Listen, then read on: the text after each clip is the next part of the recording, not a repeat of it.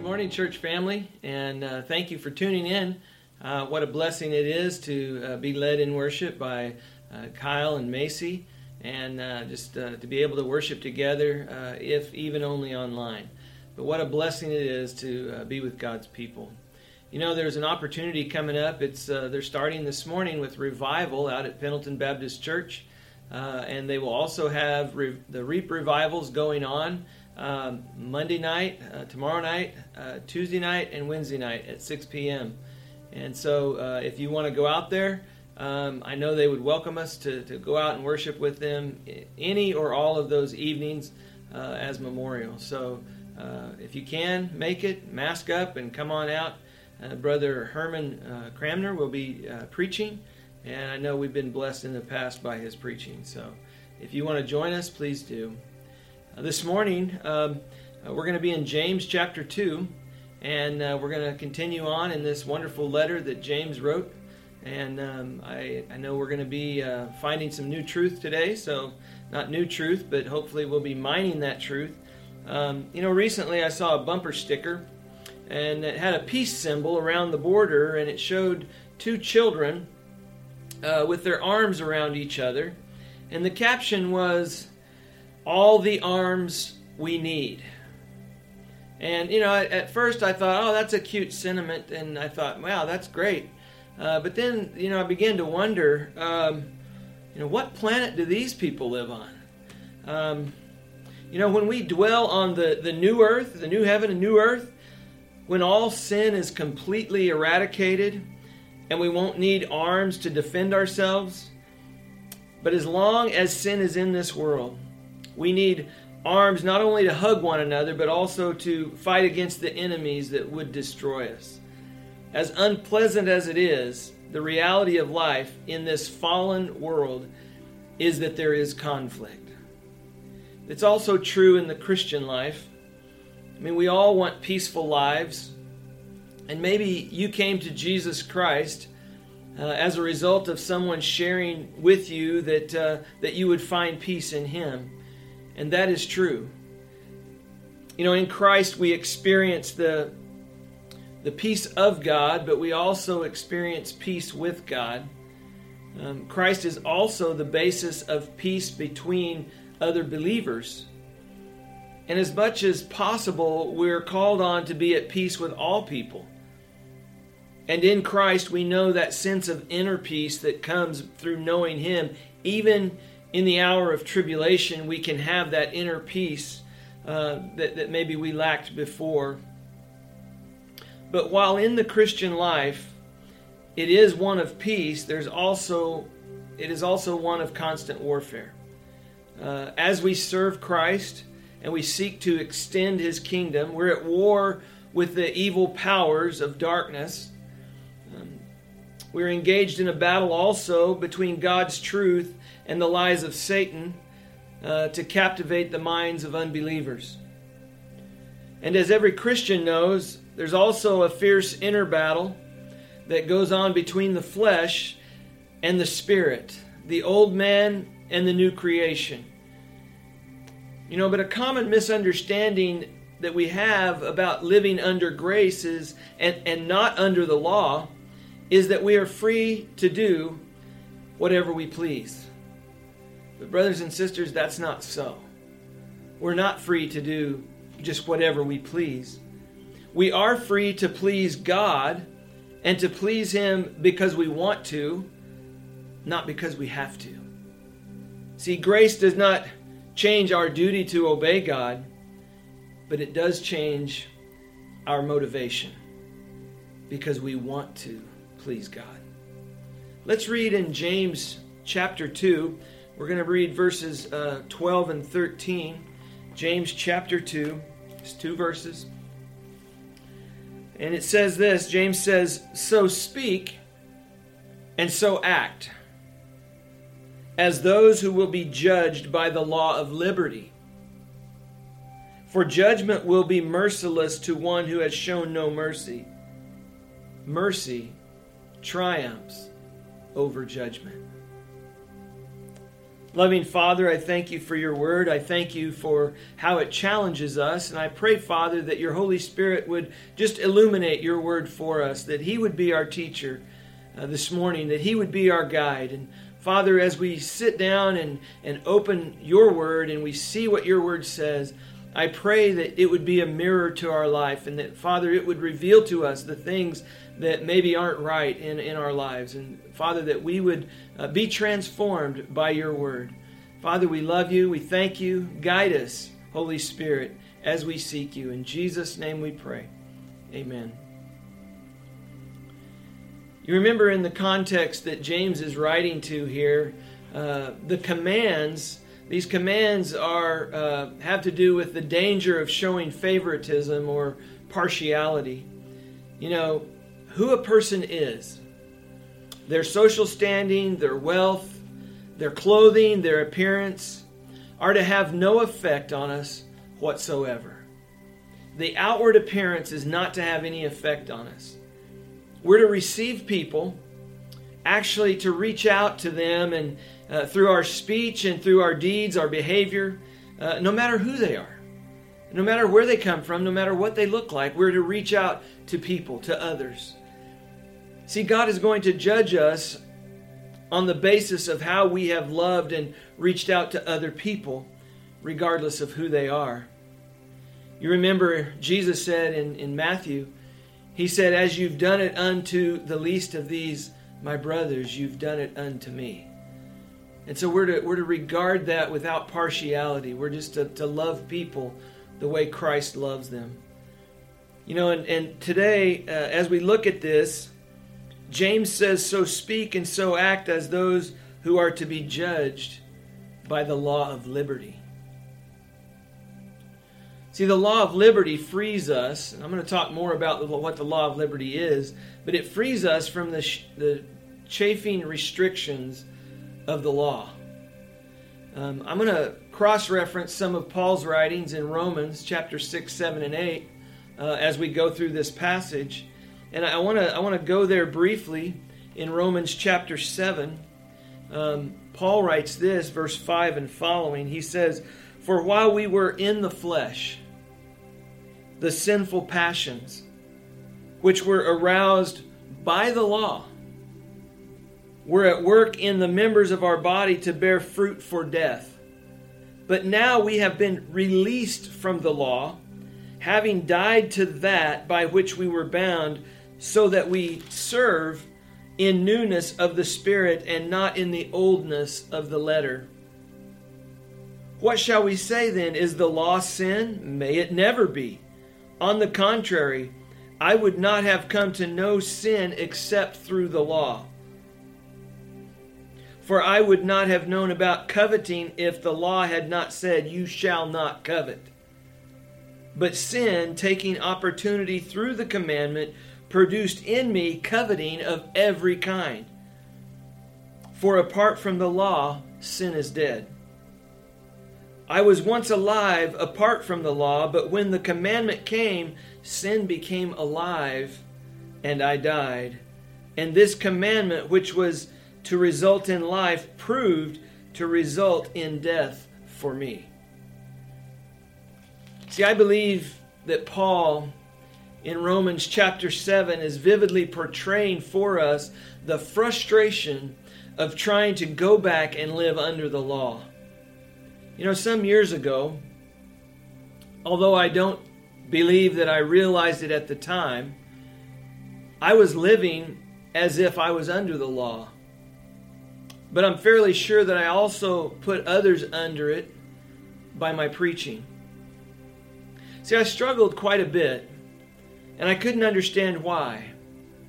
I was also critical of others that did not live up to my convictions. I felt like maybe they were somehow not living up to the standard. How spiritually superior I sometimes felt. Like, oh man, I'm doing everything and they're not doing anything. You see, living under the law makes you quick to judge anyone but yourself. When you're living under the law, you want to judge others, but not yourself. See, living under the law doesn't necessarily mean that you're living under the law of Moses or maybe under the Ten Commandments. But you can be bound by the law of, let's say, the denomination that you belong to. Maybe Baptist doctrine or that kind of thing. Or even the law that you impose on yourself. See, living under the law doesn't mean that you're not determined, that you're not intentional, or that you're not self-disciplined. It means that you measure your spirituality by certain things.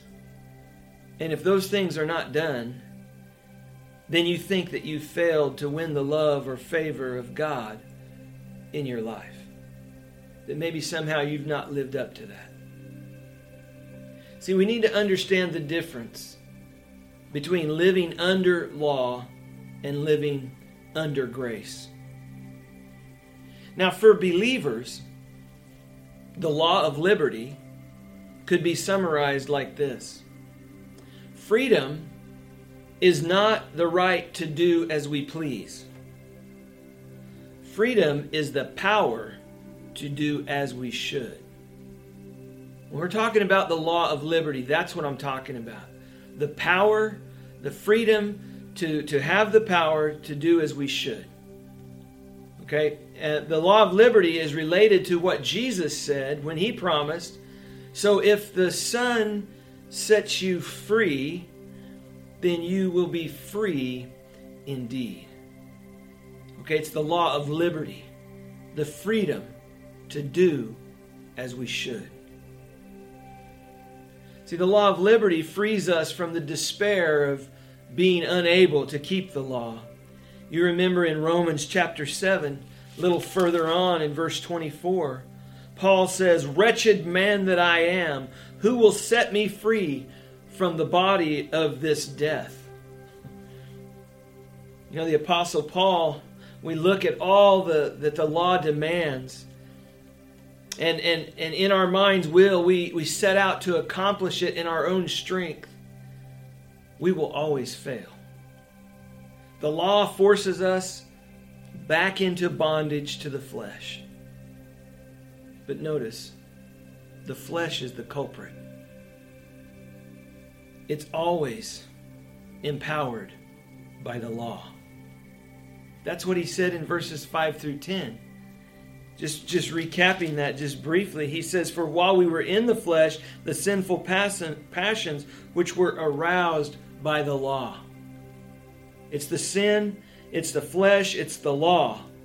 Okay? We've been released from that. This law of liberty means that we have been set free from that law. And we live under grace. And I love this because the law of liberty also sets us free from the guilt of sin. It sets us free from being unable to keep the law because we live in the flesh. But it also sets us free from the guilt of sin.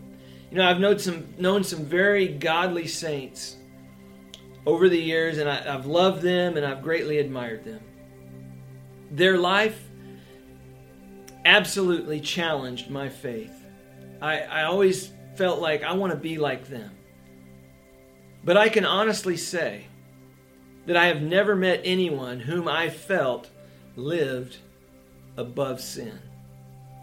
You see, we are all have our moments of weaknesses. If we lack some, we have others. But we all have that propensity, that bent towards sin. You know, one outburst of unjust anger could forever tarnish our testimony of complete righteousness to others and create guilt according to the law. One outburst. There would be entirely no room for error under the law. Not even the slightest of faults or mistakes.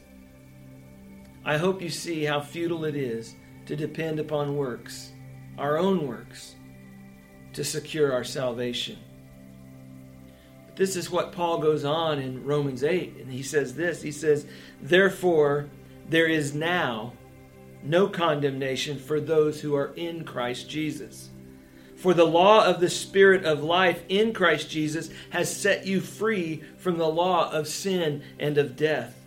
For what the law could not do, weak as it was through the flesh, God did, sending His own Son in the likeness of sinful flesh, and as an offering for sin, He condemned sin in the flesh. And so that the requirement of the law might be fulfilled in us, who do not walk according to the flesh, but walk according to the Spirit. Hallelujah. See, it's only in Christ that we can live a life that pleases God and bears testimony for our faith, of our faith in Him. So we must speak and we must live consistent with our faith. It ought to be evident to all who know us and who see us that we are a Christian. People shouldn't have to wonder or ask.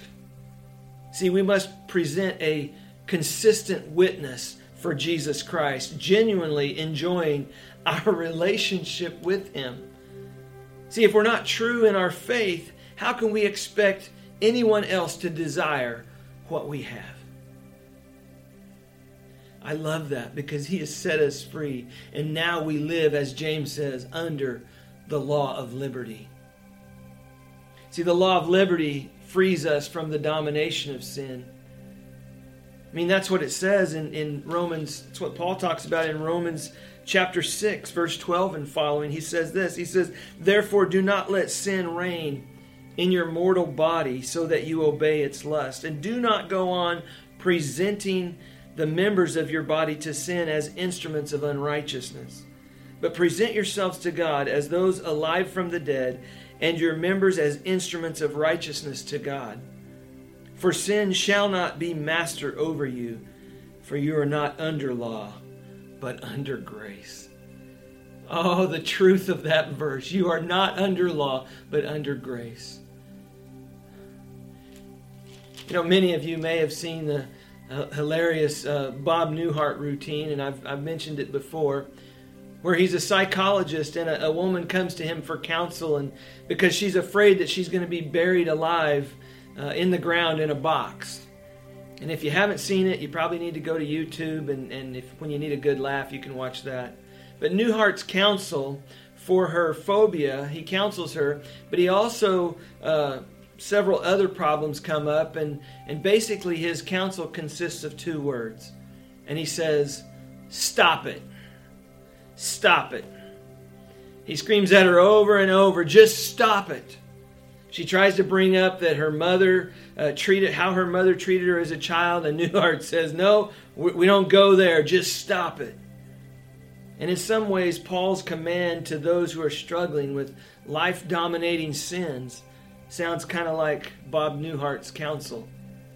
"Therefore, do not let sin reign in your mortal body so that you obey its lust." In other words, Paul is saying, just stop it.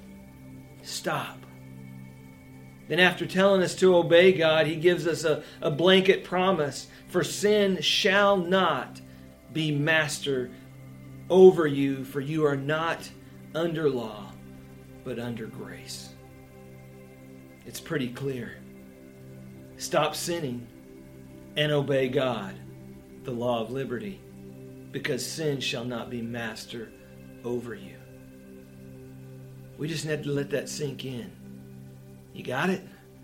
Because that's so important for where we are and what we're doing in this world today. The law of liberty also frees us to keep God's law, not to break it.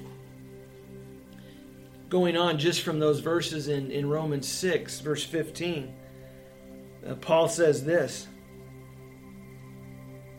Gotta get on the right page. "What then? Shall we sin because we are not under the law but under grace?" He says, "May it never be. Do you not know that when you present yourselves to someone as slaves for obedience, you are slaves of the one whom you obey, either of sin resulting in death or of obedience resulting in righteousness? But thanks be to God that though you were slaves of sin, you became obedient from the heart to that form of teaching to which you were committed, And having been freed from sin, you became slaves of righteousness. See, we all must consider seriously the truth that James talks about, and how we live today will impact eternity in one way or another. James encourages us to speak and to act, to speak and to behave as those who are about to be judged by Jesus, according to the law of liberty. Such an attitude under grace and enabled by the Spirit would, without a doubt, exert a radical transforming effect on virtually every aspect of our lives. You know, in James, verse 12, he says, "So speak and act," or behave. So speak and act as those who are to be judged by the law of liberty.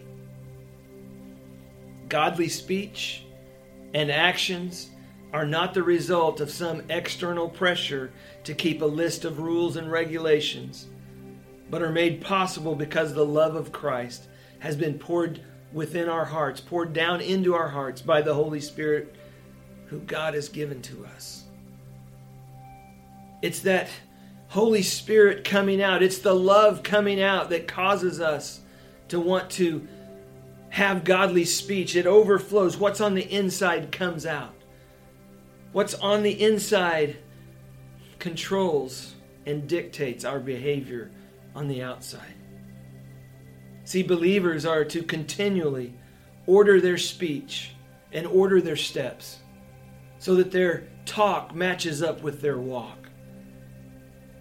And in light of the truth that we will each stand individually at the bema seat of Christ, at the judgment of Christ, so that we will be rewarded for our deeds in this body. That's what he's talking about.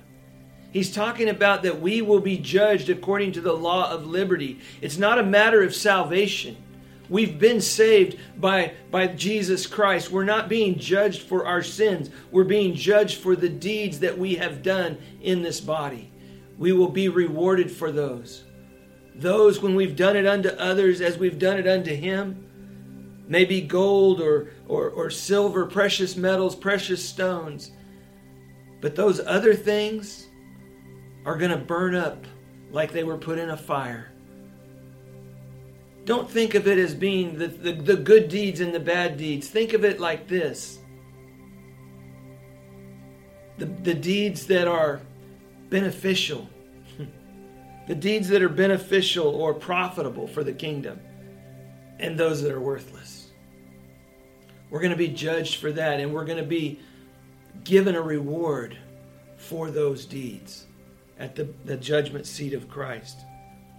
It's found in 1 Corinthians 3. But unbelievers will be judged by the law at the great white throne judgment, and it will bring them the payment for their sins. Condemnation, eternal punishment. So while believers will not be judged for their sins, which was judged back at Calvary by the blood of Christ, we will be judged according to our works. So did we live according to God's will for our lives? Have we laid up any treasures in heaven? Will any of our works follow us home? Will we survive the judgment of God? Have we trusted in Jesus Christ? You see, all of these things is what James is talking about. So speak and act as those who are to be judged by the law of liberty. Free to do as we should. There's a terrifying proverb-like statement here. It says, judgment will be merciless to the one who has shown no mercy. See, in context, remember he had been talking about showing partiality to some, the rich, and discriminating against others, the poor. In effect, showing no mercy to that latter group. Also in context, James is referring to unbelievers. Note this, James is not teaching that by showing mercy we merit mercy from God. That's not what he's teaching here. That is a works-based righteousness, and it does not work. Besides, if we were able to earn our mercy, it would not be mercy any more that grace earned would be grace. See, sinners can do absolutely nothing to merit God's mercy in salvation. The only thing we can do is to accept the blood of Jesus Christ for our sin. Either we pay for our sin or Jesus Christ has paid for our sin. It's one or the other. See, James's point is that if you are a person who makes it a habit, repeatedly fails to show compassion or mercy to others, then in the very simplest terms, you are totally lacking in Christian character. Meaning you are lost and that you will receive no mercy at the great white throne judgment. On the other hand, the children of God will imitate their Father and are energized by His Holy Spirit to show mercy and to shun partiality. Of course, none of us are going to be perfect in not showing partiality.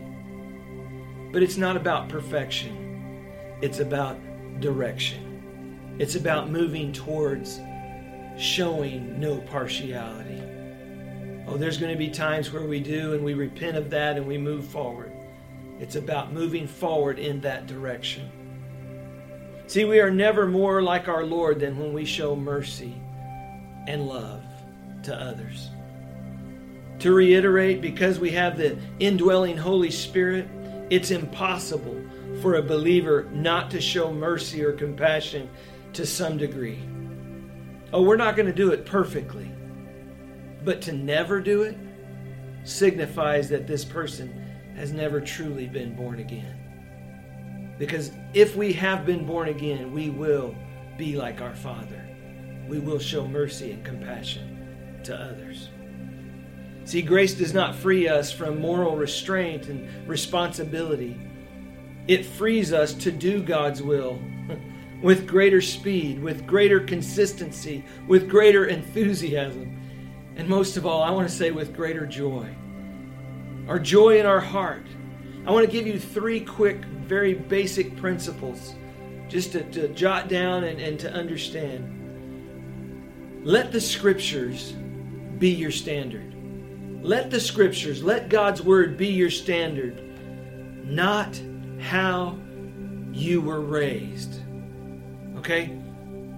Instead of excusing our prejudices with statements like, well, that's the way I was brought up.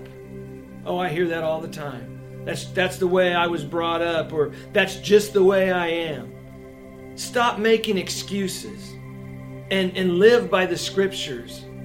Allow God to change how you think, how you speak, and how you behave, how you act by living according to His Word. Let the Scriptures be your standard, not how you were raised. Secondly, I would say this: let love be your law. Some of the most needy people get treated the worst. Ask yourself, when that person is standing before you in real time, how can I love this person? What's needed in order to build this person up?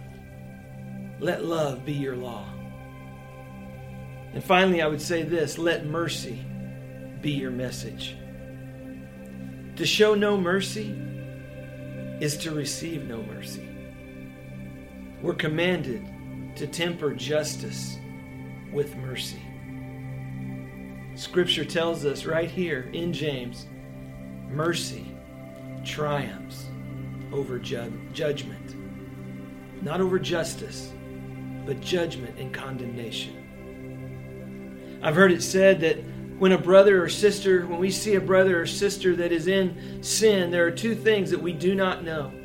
First, we don't know how hard they tried not to sin. We don't know how hard they fought against it. And second, we don't know the power of the forces that attack them. We don't know. I mean, the enemy may have brought out all the stops and just attacked them to no end. We also don't know what we would have done in that same situation. See, when I recognize my own prejudice, I'll tell myself that I lack insightful information, that maybe I lack sound information, and I'm prejudging that person, which makes my opinion irrational and unfair. See, a vital faith will lead to our demonstrating mercy in accepting others, especially those who are different from us, those who make us uncomfortable, those who are less fortunate than we are.